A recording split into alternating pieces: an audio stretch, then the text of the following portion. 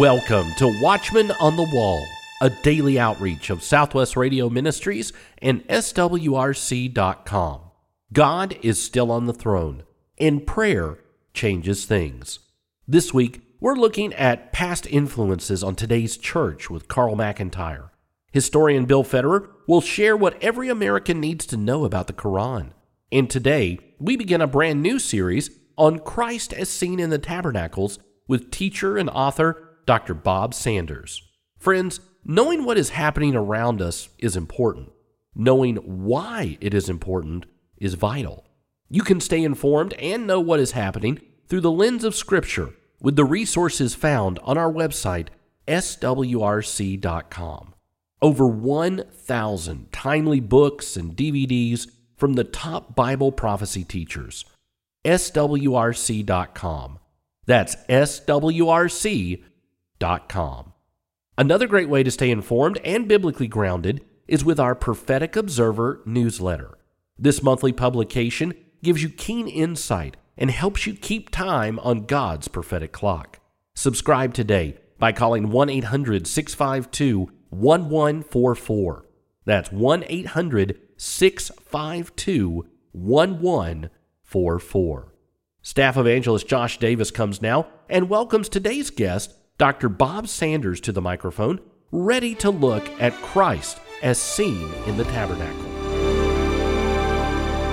I'm privileged to be joined in the studio by Evangelist Bob Sanders. He has written a fascinating book, Christ as Seen in the Tabernacle. It reveals the complete works of Jesus Christ through the typology of the tabernacle. So we're going to go on a fascinating tour of the tabernacle. We invite you to join us on this tour. And first we want to meet our tour guide, Evangelist Bob Sanders. Welcome to Watchmen on the Wall, Brother Bob. Thank you, Brother Josh. It's a delight to be here with you. We're excited about our subject matter and what the Lord has done through this particular book and revealing Christ Himself to us as believers.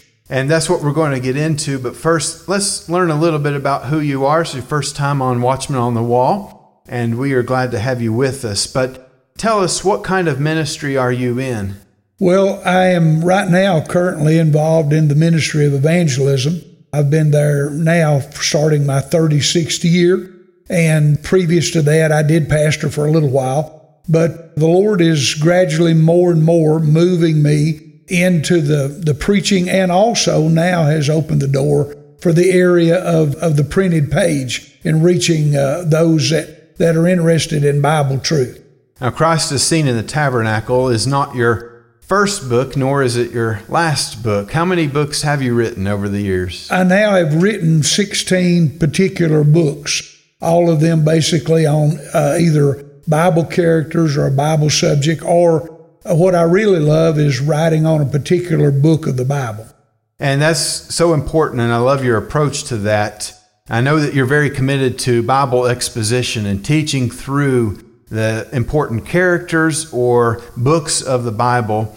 Why do you feel that approach is so valuable in our world today? Well, when it comes to even what the Word of God tells us, it tells us that we're to line upon line, precept upon precept, and I believe that's the way that the Word of God ought to be brought out. Generally, if you don't do that, you have a tendency to pick areas of your own favoritism, and if you're in an area of weakness in your understanding of truth, you have a tendency to just sort of glide over it or whatever it is. But when you take something and march down through the Scriptures, it requires study, it requires diligence, and also it's meaningful and helpful to the hearer at the same time. Yeah, absolutely. And I know that's always been a challenge to me, because I always wanted to be a faithful preacher of God's Word, faithful teacher of God's Word, and yet you come up to some of those difficult passages sometimes, and it really forces you to dive deep into God's Word and to really gain an understanding of it. And if you, like you say, just cherry pick, you can sort of skate around some of the more difficult things. But if you're just doing what you do, you are forced to come face to face with some of these difficult passages of Scripture. Well, it makes you to the point that it becomes less just intellectual knowledge, but it becomes heart knowledge. In other words, it's not just the idea of, well, I believe this, well, why do you do? Well, that's what we've always believed. But when you get into the Word of God and you find it to be solid, be true, then it becomes a solid foundation for you to actually build the Christian life on. And that's what it's all about, is building your life as a child of God upon the truth of the Word of God led by the Holy Spirit of God. Amen. And that's so well said. And that's something that we really need to take to heart, because God's Word wasn't given just for information, but He gave it to transform us from the inside out. And if we just learn these things in our head, but it doesn't sink into our heart, we've missed the whole point of Bible study to begin with. So thank you for saying that. And as you wrote this book, you told a unique story about how it was written. Can you tell us how this book began in Africa? Well, I had the opportunity. I was preaching in a preacher's fellowship in the state of West Virginia. I'd been invited to come and preach to the preachers. And while I was there, I met a veteran missionary that had been in the country of Tanzania for at least over 10 years. And he had started several churches, but the thing that really spoke to my heart was that he had started a Bible college called Lake Victoria Bible College. And he began to realize that my love for truth, my love for exposition, and he just casually said, well, when are you going to come and teach? I really sort of took it lightheartedly for a little bit, but the more I thought about it, the Lord began to confirm in my heart that that was a door of opportunity for me. And so we went over literally to Tanzania, and in two particular locations, we decided that what I would do is I would preach and teach on the tabernacle and emphasizing Christ as He is seen through that particular subject or that particular thing. And so we had the opportunity to go. I did all the study, all the writing, all the layout work. And then when I got back, several of the folks that had helped me financially get over there, I wanted to show them what we'd done. And so in addition to some pictures I showed, I sent them the material, the syllabuses and everything. And there was an immediate response that said, hey, they don't need just this, we need this. And so they encouraged me to put it into book form. And out of that particular trip, that teaching for over a week and and that Bible college, this is how that book came together.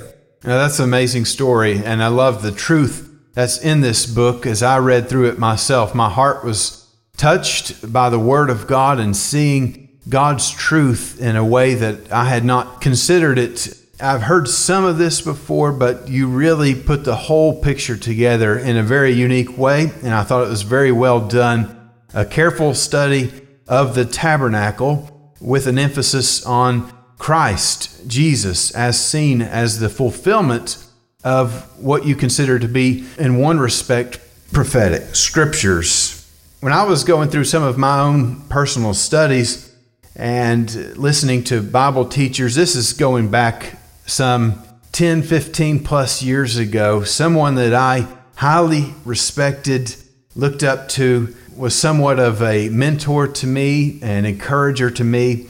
He made a passing comment that really struck me the wrong way, because as we were talking about earlier, I believe that all of God's Word is given to us, and it's very important for us. But the comment he made was that, well, when he gets to the end of the book of Exodus and it begins to talk about the tabernacle and other places in Scripture where it talks about the structure, the building, the furniture of the tabernacle, he just skips over those whole chapters and never gave it a second thought and never really considered it, because he said that was written for them at that time. It has no bearing on us today.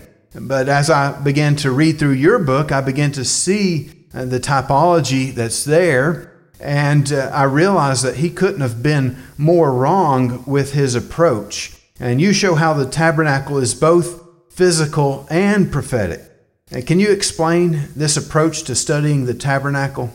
Well, as I thought about the approach, both being physical and prophetic, when one studies the tabernacle and looks at it from those perspectives, both of them begin to bring out the price tag of sin and the means with which God will deal with it. In other words, the physical aspect of it right then, as they worked and practiced and made offerings in the tabernacle, right then physically they were dealing with sin. But also God, by being the designer of the tabernacle, give us a prophetic picture of how God ultimately, one day, through the person of the Lord Jesus Christ himself, would come and take care of sin forever, for all of eternity. In other words, when Jesus came and died on the cross, and there, as he bowed his head and said to Telestai, "It is finished," we see that he truly was the Lamb of God that would not just back up or hold off, but he was the Lamb of God that would ultimately take away the sin of the world. We're visiting with evangelist Bob Sanders and discussing his powerful book, Christ as Seen in the Tabernacle. And we encourage you to pick up a copy of this book by reaching out to our ministry, 1-800-652-1144. Visit us online at swrc.com. And there are several powerful chapters as he walks through the tabernacle in general, the materials of the tabernacle, the basic structure of the tabernacle, and then he gets into the individual pieces, the brazen altar, the laver, the structure of the courtyard, the candlestick, the table of showbread, the altar of incense, the Ark of the Covenant, the mercy seat, and a lot more information. Now, you make a great point when you talk about typology. I've seen some people take typology and run with it, and then there's other people who ignore it altogether. What's the danger in typology? What's the proper approach to using typology when it comes to understanding Scripture? Well, I think you made a good point just a moment ago, Brother Josh, when you emphasize that there are the two dangers. One of them is extreme, and one of them is totally neglect. In other words, as I studied and read through different authors and things like that, studying, they were folks that just made everything a type. And then there was others that were like what you said, the gentleman that totally neglected it. But the truth of the matter is, when we come to the area of typology, you have to stay true to the Word of God and lean heavily upon the truth of the Word of God and also the Holy Spirit. In other words, the Lord said that when the Holy Spirit of truth would come, that he would lead you and guide you unto all truth. He said that he would not speak of himself, but whatsoever things that we had heard, he will show them unto us. And there's a little phrase here, the things to come. And so, as you pointed out, the thing that's so exciting to me is when you think about the area of prophecy. A lot of people don't think about it, but really, the tabernacle in itself is really a picture of prophecy. And when we come over to the New Testament, we can literally see it fulfilled in the person of the Lord Jesus Christ as he came, lived, worked, and dwelt, and gave himself a ransom for sin and settled the sin debt. Well, let's get into some of the particulars of the book, and let's take this wonderful tour of the tabernacle. Now, what are some of the beautiful lessons that we can learn from the materials of the tabernacle? There's several lessons that we could learn, and one of them is what we call the kingdoms, like the animal kingdom and the mineral kingdom, the plant kingdom. And it's when God gave the details for the tabernacle, he used every kingdom that was there. They would be skin, there would be gold, there would be silver, there'd be stones, then they would be linen, they would be oil, they would be spices. And then when you begin to look at these different areas, like the gold, the silver, and the brass, they speak of different areas of our Lord and the fact of his deity, and also his payment for redemption, and also the responsibility of his death in meeting the needs of mankind in sin. And then the beautiful colors that are there. There's blue and purple and scarlet. And then he talks about the different spices that are there. They represent the fragrance of Christ before the Heavenly Father. And then not only that, but when you get into the tabernacle, there's all the different numbers. There's the sevens, there's the threes, there's the different aspects. And so when you come to the materials that God chooses to put in this tabernacle, every one of them have a beautiful representation, and they point forward to our lovely Lord, the Lord Jesus Christ himself. Mm-hmm. Well, one of the things I found fascinating as I was reading through the book was the blue and the purple and the scarlet. And correct me if I'm wrong, but I think you said that it's always mentioned in that particular order every time that it comes up when talking about the tabernacle. Right. It's mentioned in that order. And I think maybe some of the reason is that blue is a heavenly color. And it's to reveal Christ as the heavenly man or the spiritual man that's come.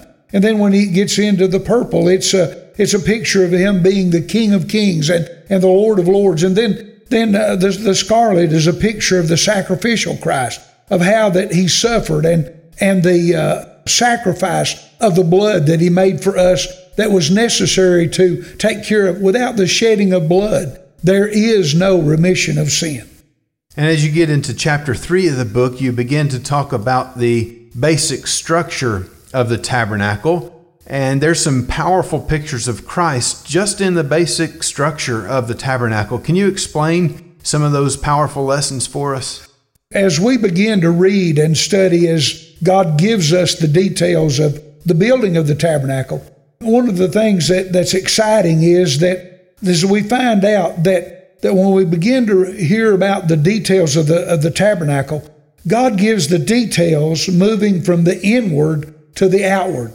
In other words, he wants us to understand that this move is God approaching man with redemption, God making a way for man to come to him. In other words, it doesn't start at the outward, but it starts in the very holy of holies, and then the holy place, and then out in the courtyard, and ultimately there to the gate to whereby man can make his approach.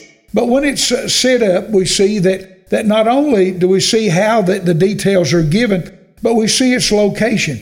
In other words, the tabernacle is set up right in the very center or the heart of the camp of the children of Israel.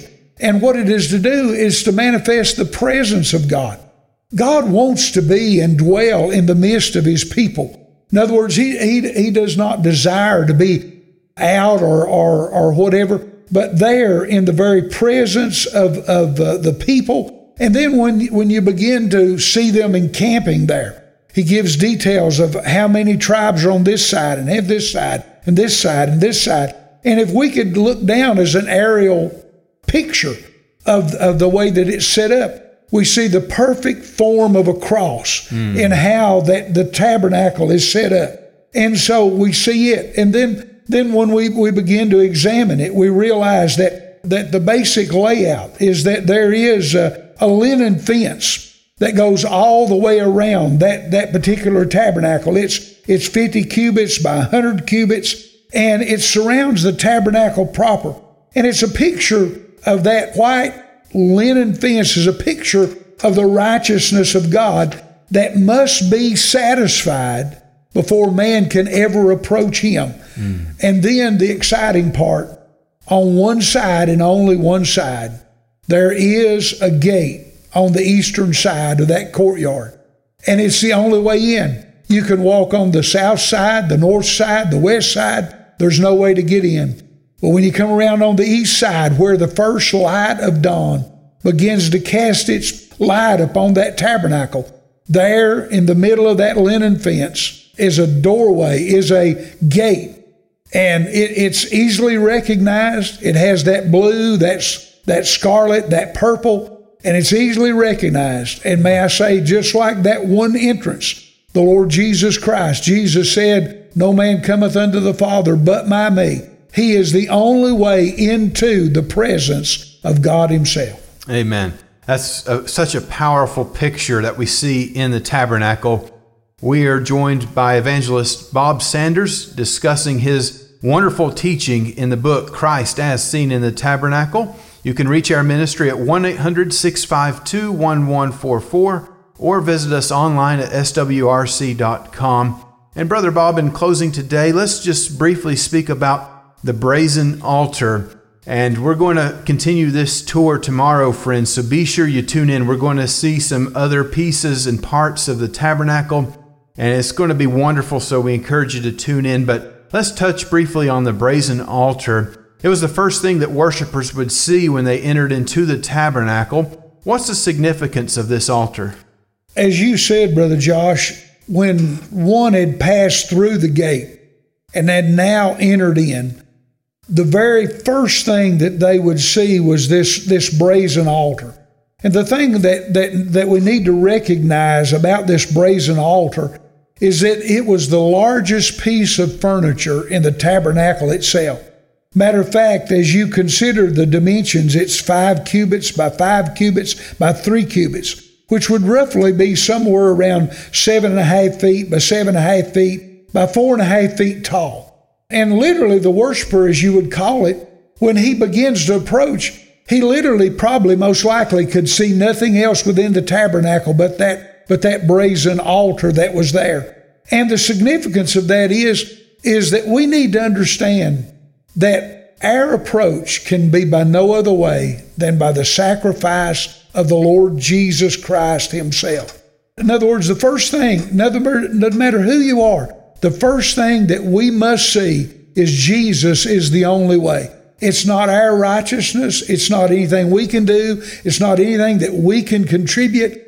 But that altar is a picture of the complete sacrifice of the Lord Jesus Christ. And as you look at it, the materials that it's made out of, it is made of shittim wood, which pictures for us the humanity of Christ, but it's overlaid with brass, which is a picture of the divine power of the Lord Jesus Christ to withstand the fury of God's wrath. In other words, he had to be able to endure, and he is the only one that could endure the wrath of a holy God and still satisfy that God.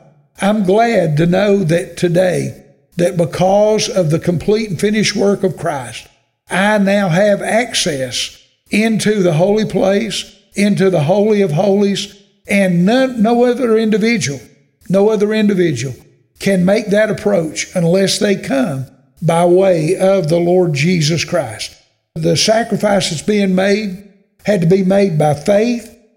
In other words, it's the faith of the believer accepting the forgiveness of God that God offers on that altar of sacrifice. Amen. We're going to pick up this tour tomorrow, friends, so we encourage you, tune in again as we'll be back with evangelist Bob Sanders to explore some more wonderful teaching out of his powerful book, Christ as Seen in the Tabernacle. We'll continue our look at Christ as Seen in the Tabernacle with Bob Sanders on tomorrow's program. Christ as Seen in the Tabernacle is today's featured resource. In Christ, we not only have forgiveness from God, but now have access to fellowship with God, all through Christ's death on the cross. In this study, the New Testament truth will be unveiled in the Old Testament type, the tabernacles. The book, Christ as Seen in the Tabernacle, by Dr. Bob Sanders is available today. Call 1-800-652-1144. That's 1-800-652-1144. Or you can order online, swrc.com. Christ as Seen in the Tabernacle is an excellent book for Sunday school, small group Bible studies, homeschoolers. There's just so many places this book fits in. Order Christ as Seen in the Tabernacle. 1-800-652-1144. That's 1-800-652-1144. Greg Patton, one of our featured speakers at the upcoming Columbus, Ohio Prophecy Conference, taking place October 26th through the 28th, he's here with his latest look at living in today's world.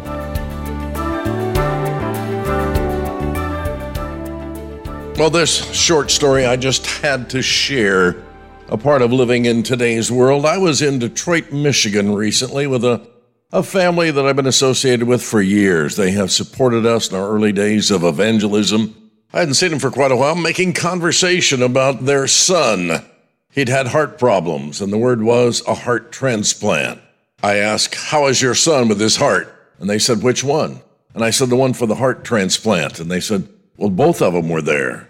I said, "Wait a minute, maybe I misunderstood." And they said, "You must have. Here's a great story, Greg. Both of our sons had heart failure. My one son refused to get right with God. He went ahead and he's surviving. He had the heart transplant. The other son repented and begged God for help with his heart problem. We prayed accordingly.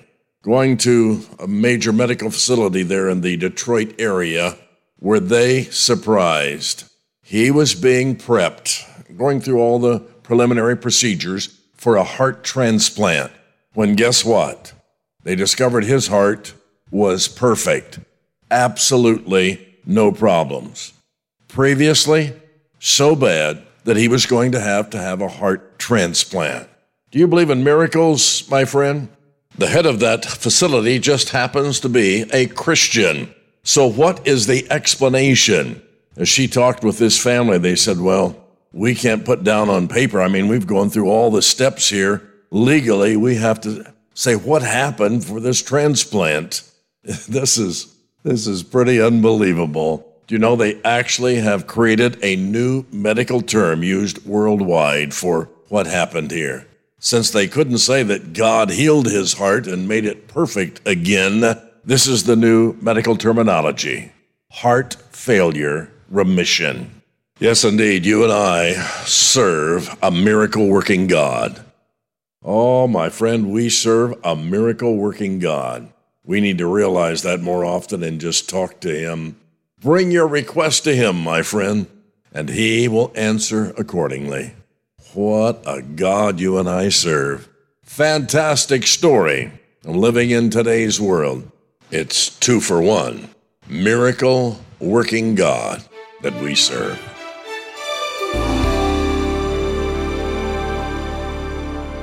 Christ as Seen in the Tabernacle by Dr. Bob Sanders is available today when you call 1-800-652-1144. That's 1-800-652-1144. Christ as Seen in the Tabernacle is an excellent book for Sunday school, small group Bible studies, homeschoolers. There are just so many places that this book fits in. Order Christ as Seen in the Tabernacle today. 1-800-652-1144. Dr. Bob Sanders continues his look at Christ as Seen in the Tabernacle on tomorrow's program. Be sure to tune in on your favorite radio station or by subscribing to our daily Watchman on the Wall podcast. Watchman on the Wall is a production of Southwest Radio Ministries and has been supported for over 90 years by faithful listeners like you. Visit swrc.com.